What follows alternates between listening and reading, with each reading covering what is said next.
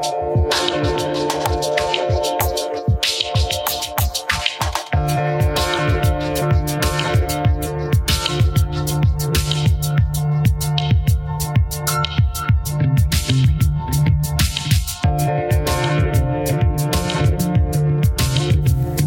back to the Magic of the Spheres podcast. This is Sabrina Monarch, and this is a show about spiritual lifestyle and personal evolution. I'm an evolutionary astrologer, a clairvoyant, and a thought leader, and I started this podcast to have eclectic and impactful conversations about astrology as well as all things spiritual and personal development. Hello from Crete. I am back with 2 new episodes of Hungry Ghosts of Paradise, chapters 15 and 16. If you are just tuning in now, go back to chapter 1, some episodes back. And as always, this story is for adults. It is erotic and it is at times triggering. And I think I'll just get into it. And again, thank you so much for your enthusiastic listenership of this audio novella. Chapter 15. We arrived to the Kundalini Yoga Festival in Joshua Tree, buy Aiden a ticket, and park for car camping. The road to the campsite becomes less and less solid until it is sandy and interspersed with cacti. Aiden is driving. He supposes if we go further, my car will get stuck in the sand. He assesses the maneuver and pushes forward, and we are stuck, car revving. We have to get out to push the car. I'm mad, and Aiden senses it, so he asks, "I'm mad you got the car stuck just after sensing it was going to happen." "Well, it doesn't do us and this situation any good for you to be mad. Help me." "I'm no good for it," I warn. He stays at the wheel while I push. Eventually, another man approaches to replace my futile pushing, and they get the car out of the sand and into a spot where we can set up camp. I'm not irritated with Aiden anymore, but more at myself for how bratty I am and how much I see it when I'm around other people for extended periods of time, and less when I'm alone.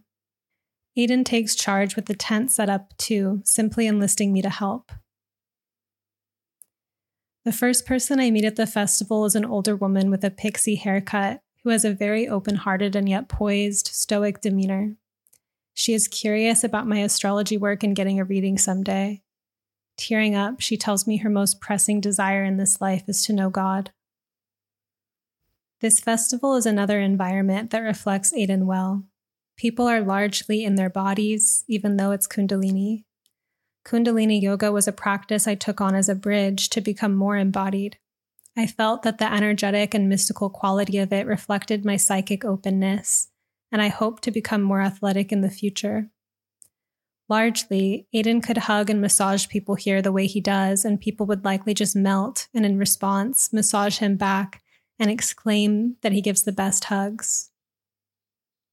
No one here would rebuke him. Aiden had a talent for talking to anyone, but here I could see it lighting him up even more. While Aiden was like a knight at my service at the writers' conference, here he wishes to separate and come back together like we do at parties. We are together in a moment where a man on stage after a musical performance is inviting everyone into a moment of gratitude. The performers before him were in tears at how receptive the audience was, how of course they love playing music, but we are the best to play for. The man invites us into a moment of gratitude and Aiden is in tears, looking into my eyes. In a moment of separation, I meet a woman named Sarah who is at the festival with her partner. She teaches me about human design, which I'd never heard of before, and is the first person to tell me that I'm a projector and that my strategy is to wait for the invitation. It would be a while before I even knew what that meant. Aiden is a generator, I find out. She tells me that Aiden, as a generator, produces energy, and his work is to find out how to channel it. Projectors don't have a reliable energy source of their own. They can be energized by generators, but they guide energy, mostly of the generators. I think of all the late nights that Aiden wants to keep partying and talking to everyone until every last person has left and he's the last one standing. And how for hours before then, I was practically on the floor, dying, tugging at his pant leg. But in reality, how I rallied, suppressed my yawning, tried my absolute hardest to keep up with his energy. But how, if he was directing his energy at me and not at the party, I was very much awake.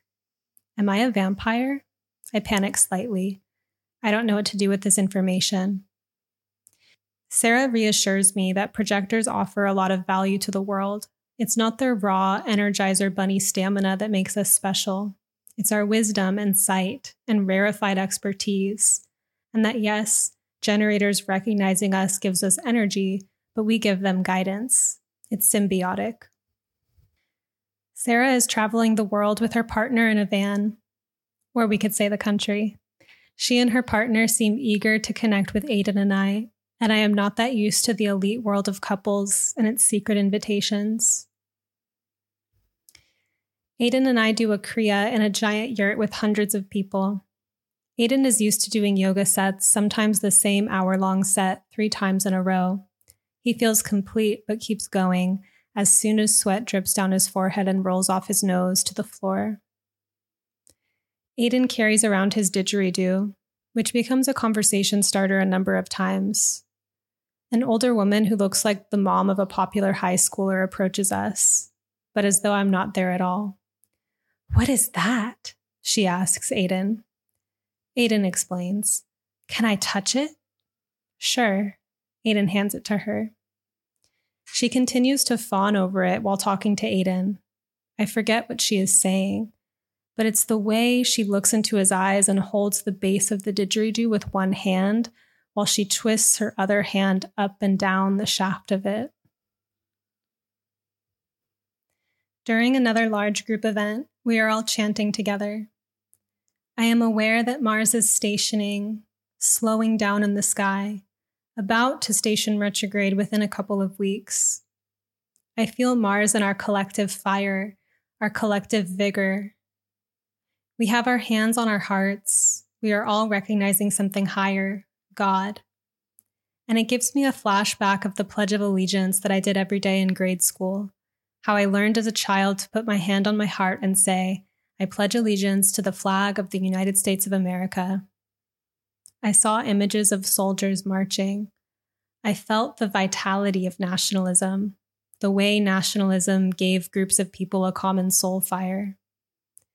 But this festival, this moment, was another octave. What if everyone just became spiritual? What if we all had a better relationship with Mars, knew how to properly channel it, how to sublimate it, so that instead of getting off to war, we as a society could do better? It fills me up with this deep sadness that the collective so often misuses vital energy. And also I'm filled with wonder at this realization that Mars cannot go unfed. We need to be committed to more brilliant ways to be alive than war. We attend an all-night sound bath. Aiden leaves me at one point to grab some things for me to be warm, a jacket, a blanket, even a pillow. When he comes back, I fall asleep with him there, in the open air with hundreds of people.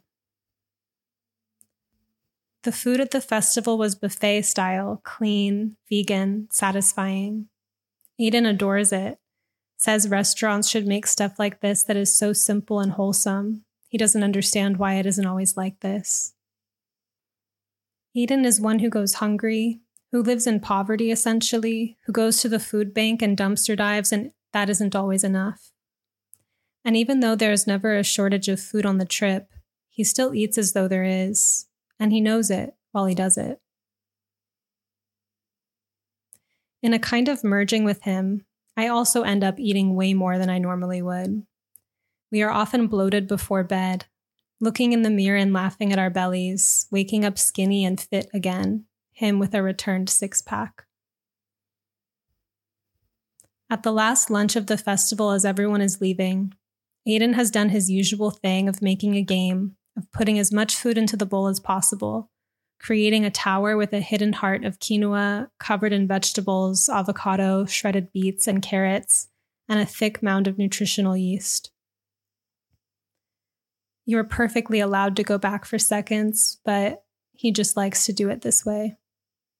As he's squishing the food at the apex of the tower to keep it from tumbling over, he brings up a topic he'd been speaking to the last week, about being comfortable with death. This time, I can't stand it anymore. Why do you talk like that, being comfortable with death? We are alive, living, we have aspirations, things to accomplish, lives to live, and I'm not comfortable with you dying. I would be devastated, and even just thinking about it is sickening. But you have to be comfortable with it, he argues. It happens for everyone at some point. I had not yet learned the concept that part of masculinity is living without the fear of death. In my mind, Aiden speaking of death is dangerous, like tempting death herself. And further, it feels like a betrayal. Being with him fulfills me in a way that, while precarious for all the ways I fear losing him, it still feels like I've arrived in life. Our connection gives me purpose, meaning, anchor. And it appears that he is okay with dying and squandering all of this. And the betrayal, further, is that the paradise our connection is, that he feels too, is like a luxury chariot that prepares him for death, gives him the philosophical space for the reverie. He doesn't want to stop talking about death just because I don't like it, just like he doesn't like not telling his mom about the drugs he takes, or his ex-girlfriend Kat about his psychic dreams or the details of the time he cheated on her and told her right after, but wanted to tell her about how it was meaningful and he loves them both, but ultimately wants to be with Kat. He teeters between extreme collaboration and being the exact vision of grace and harmony and attunement, and not caring at all about how uncomfortable he makes other people when he's just being himself. And it's like whiplash. To have his attention in one moment and his aloof, airy lack of concern in another. His musings on death are only interrupted by a Costa Rican woman sitting down with us. She lives on a communal farm. Her skin is luminescent and dewy like an angel. Aiden seems fascinated by their conversation, remarking at what a wonderful human she is when she leaves. We camp the extra night that is allotted, though the festival has ended. We wake up in the tent and Aiden runs a finger over my sex. The gentle, psychic way he touches me feels like it opens my body. We hadn't been intimate much during the festival, but it catches up to us. Savage, sweet, steam, gray cocoon of the tent, deserted campsite, swirling tunnels of light. Something about this time opens up a deeper channel, but not a layer that's easy to meet. It's a layer that feels like eternity and the awareness of death, simultaneous with a kind of pleasure and tantric love I feel like I'd die without, but I have so much of now. We take a shower for the first time the entire festival. With an outdoor shower, I couldn't even fathom how to operate by myself, as per my usual, help me. Aiden gets the water scorching hot. The air, by contrast, is windy and cold. And so even with the hot water, it's hard to stay warm. My face reaches his chest, and from our bodies standing close in the shower, it is his torso that I face, hard and perfect. As a kid, I had a reoccurring dream that had a haunting music in it that I could never hum or imitate. It's a melody I can't capture, but I can remember it, like an echo, like a gray vapor hanging in the air in a space where black music notes once passed a long time ago. A memory of music. This is what I feel in the shower. We are laughing, feeling sexy, hovering by the source of heat, and gazing into his body and the very blue, sunny, but cold sky behind him. I feel as though this moment and my future memory of it is lasting forever and ever and ever. We explore the desert afterward, the rock formations made out of quartz crystals, the flowering cacti. On a distant hill, we can see a young man in a black t-shirt and shorts. Aiden thinks something may be wrong, so he goes to climb to him, sounding his didgeridoo like a horn at various plateaus. Aiden reports back to me that the man is lost. He is close behind, arrives to us disoriented, thirsty. We help him until he finds his friend. I have a small amount of my dad's ashes to release here. My dad loved traveling, and he hadn't been to Joshua Tree before, even though it was close to where I grew up. Aiden insists that we sing. He slows down the frame of time, tells me this is a big event, and he will see to it that it happens with ceremony. I don't know any songs or melodies. I just sing tones. And I see sparkling lights when I close my eyes that hover in place with my tones. My inner world feels cavernous. Aiden backs me with the didgeridoo. What comes through my throat is strange, guttural. I feel like I'm doing it wrong, but the lights comfort me. The grief I feel is ancient, memoryless. Chapter 16, Farmington, New Mexico. On the way, Aiden finds a giant metal grid, tall as a 5 or 6 story building, climbs it somewhat far up, and hangs down upside down, balancing on the metal beams with the tops of his feet as grip, has me photograph him in a bat pose. We are here for a Navajo first laugh ceremony for Aiden's newborn niece. His sister married a Navajo man, and they just had their first child. The ceremony celebrates the occasion of a baby's first laugh as a sign of the soul who comes here of spirit, choosing this earthly life, their family, and their community. We stay at a simple economy inn next to a tall, dusty mountain and almost nothing else. We are expecting a basic motel, but are delighted to find colorful walls and colorful tiles, a big green bathtub, and a random clown painting above the bed. Aiden and I sometimes play these Russian characters, Svetlana and Sergei, who are quite manically expressive toward each other. Through Svetlana, a direct line to my actual ancestry and a culture I'm relatively familiar with, I can somewhat honestly express my manic love for Aiden, prostrate myself emphatically before Sergei. Sergei, you make me insane. Our love so intense it feels wrong. Ever since I was a small child, I warmed myself through cold winter night, imagining you, this love. You bring fire to coldest parts of inner being of mine. My heart smolders. Embers of lovemaking stay burning. I am inferno for you. I am desire. Sergei, you are such strong man. Oh, Sergei, Sergei. Sergei is always wildly receptive, mirroring my intensity and jilted accent, picking me up so I can straddle him, eats my face, freaks out over the intoxication of me. One of our first nights here, we are in the shower.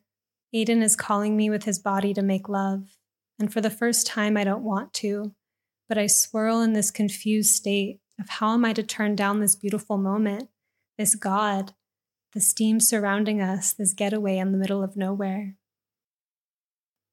Is something wrong? Aiden asks gently. You're so perceptive, I say. I feel like I don't want it right now, but I felt this trauma space overcome me like I had to. We don't have to. Aiden smiles and looks deeply into me. I only want it if you want it. Part of me is clenched, expecting the night to become soured, mundane, but instead we talk and laugh and go to sleep, curled up together. I meet Aiden's mom and stepdad, not Aiden's abusive biological father, at a cafe. Aiden's mom is athletic, in hiking clothes and sneakers, tall, well-postured. Aiden hasn't hidden the nature of our relationship, and I'm not expected to act in any certain way. But I notice that Aiden's mom is indifferent seeming to me, friendly, but not immediately welcoming, like my mom is to new prospective family members. It wasn't just Aiden, but my friends growing up and my brother's partners too. I don't like it. I'm eager to make a good impression, and I receive hardly any feedback. Aiden loves his mom, but he doesn't necessarily feel seen or understood. He feels judged. He continues to be obtusely honest with her anyway. I try to understand why she was a bystander to Aiden's abusive childhood at the hands of his father, and the strange way that the worst happened in secret, and yet Aiden's earliest memory is of his mom holding him as a baby so tight with terror, protecting him from his father as she has her back to Aiden's empty crib. She just seems like a normal, however distant person now. Thankfully, partnered with someone else, to this man who seems not only sane, but helpful and good-natured toward Aiden. Aiden's sister and brother-in-law invite us to a game of frisbee golf some days before the first laugh ceremony. Aiden's sister seems a lot different from Aiden, except they did do acid together on a long road trip home once. Aiden says that their dad was always very sweet to her. Aiden probably goes years without seeing her. She and I bond over loving the show Broad City. When we watch a few episodes, Aiden gets that the show is funny, but the friendship between Abby and Alana reminds him of his ex, and his ex's best friend, and he has contention for that friendship. They were close as twins, and when Kat was mad at Aiden, the friend only fed the flames. But then when times were good, the friend was enthusiastic and inclusive. Aiden didn't like the constant mixed signals, the pettiness, and the competition between him and the friend due to Kat's enmeshed closeness with the both of them and her constant swaying favor between them as if it were rationed. Aiden just wanted everyone to get along. Aiden speaks like he didn't like it, but it seems like he was getting off on the roller coaster of it and getting to win Kat. Swirling around in the injustice of it all. He wasn't a no to the drama, and his resentment feels fresh. I received news one night that my ex, the one I healed from with Aiden, was moving away from Olympia. Aiden says we can go home so I could say goodbye. Absolutely not. I would rather be here with you. You remember what I've told you about that relationship.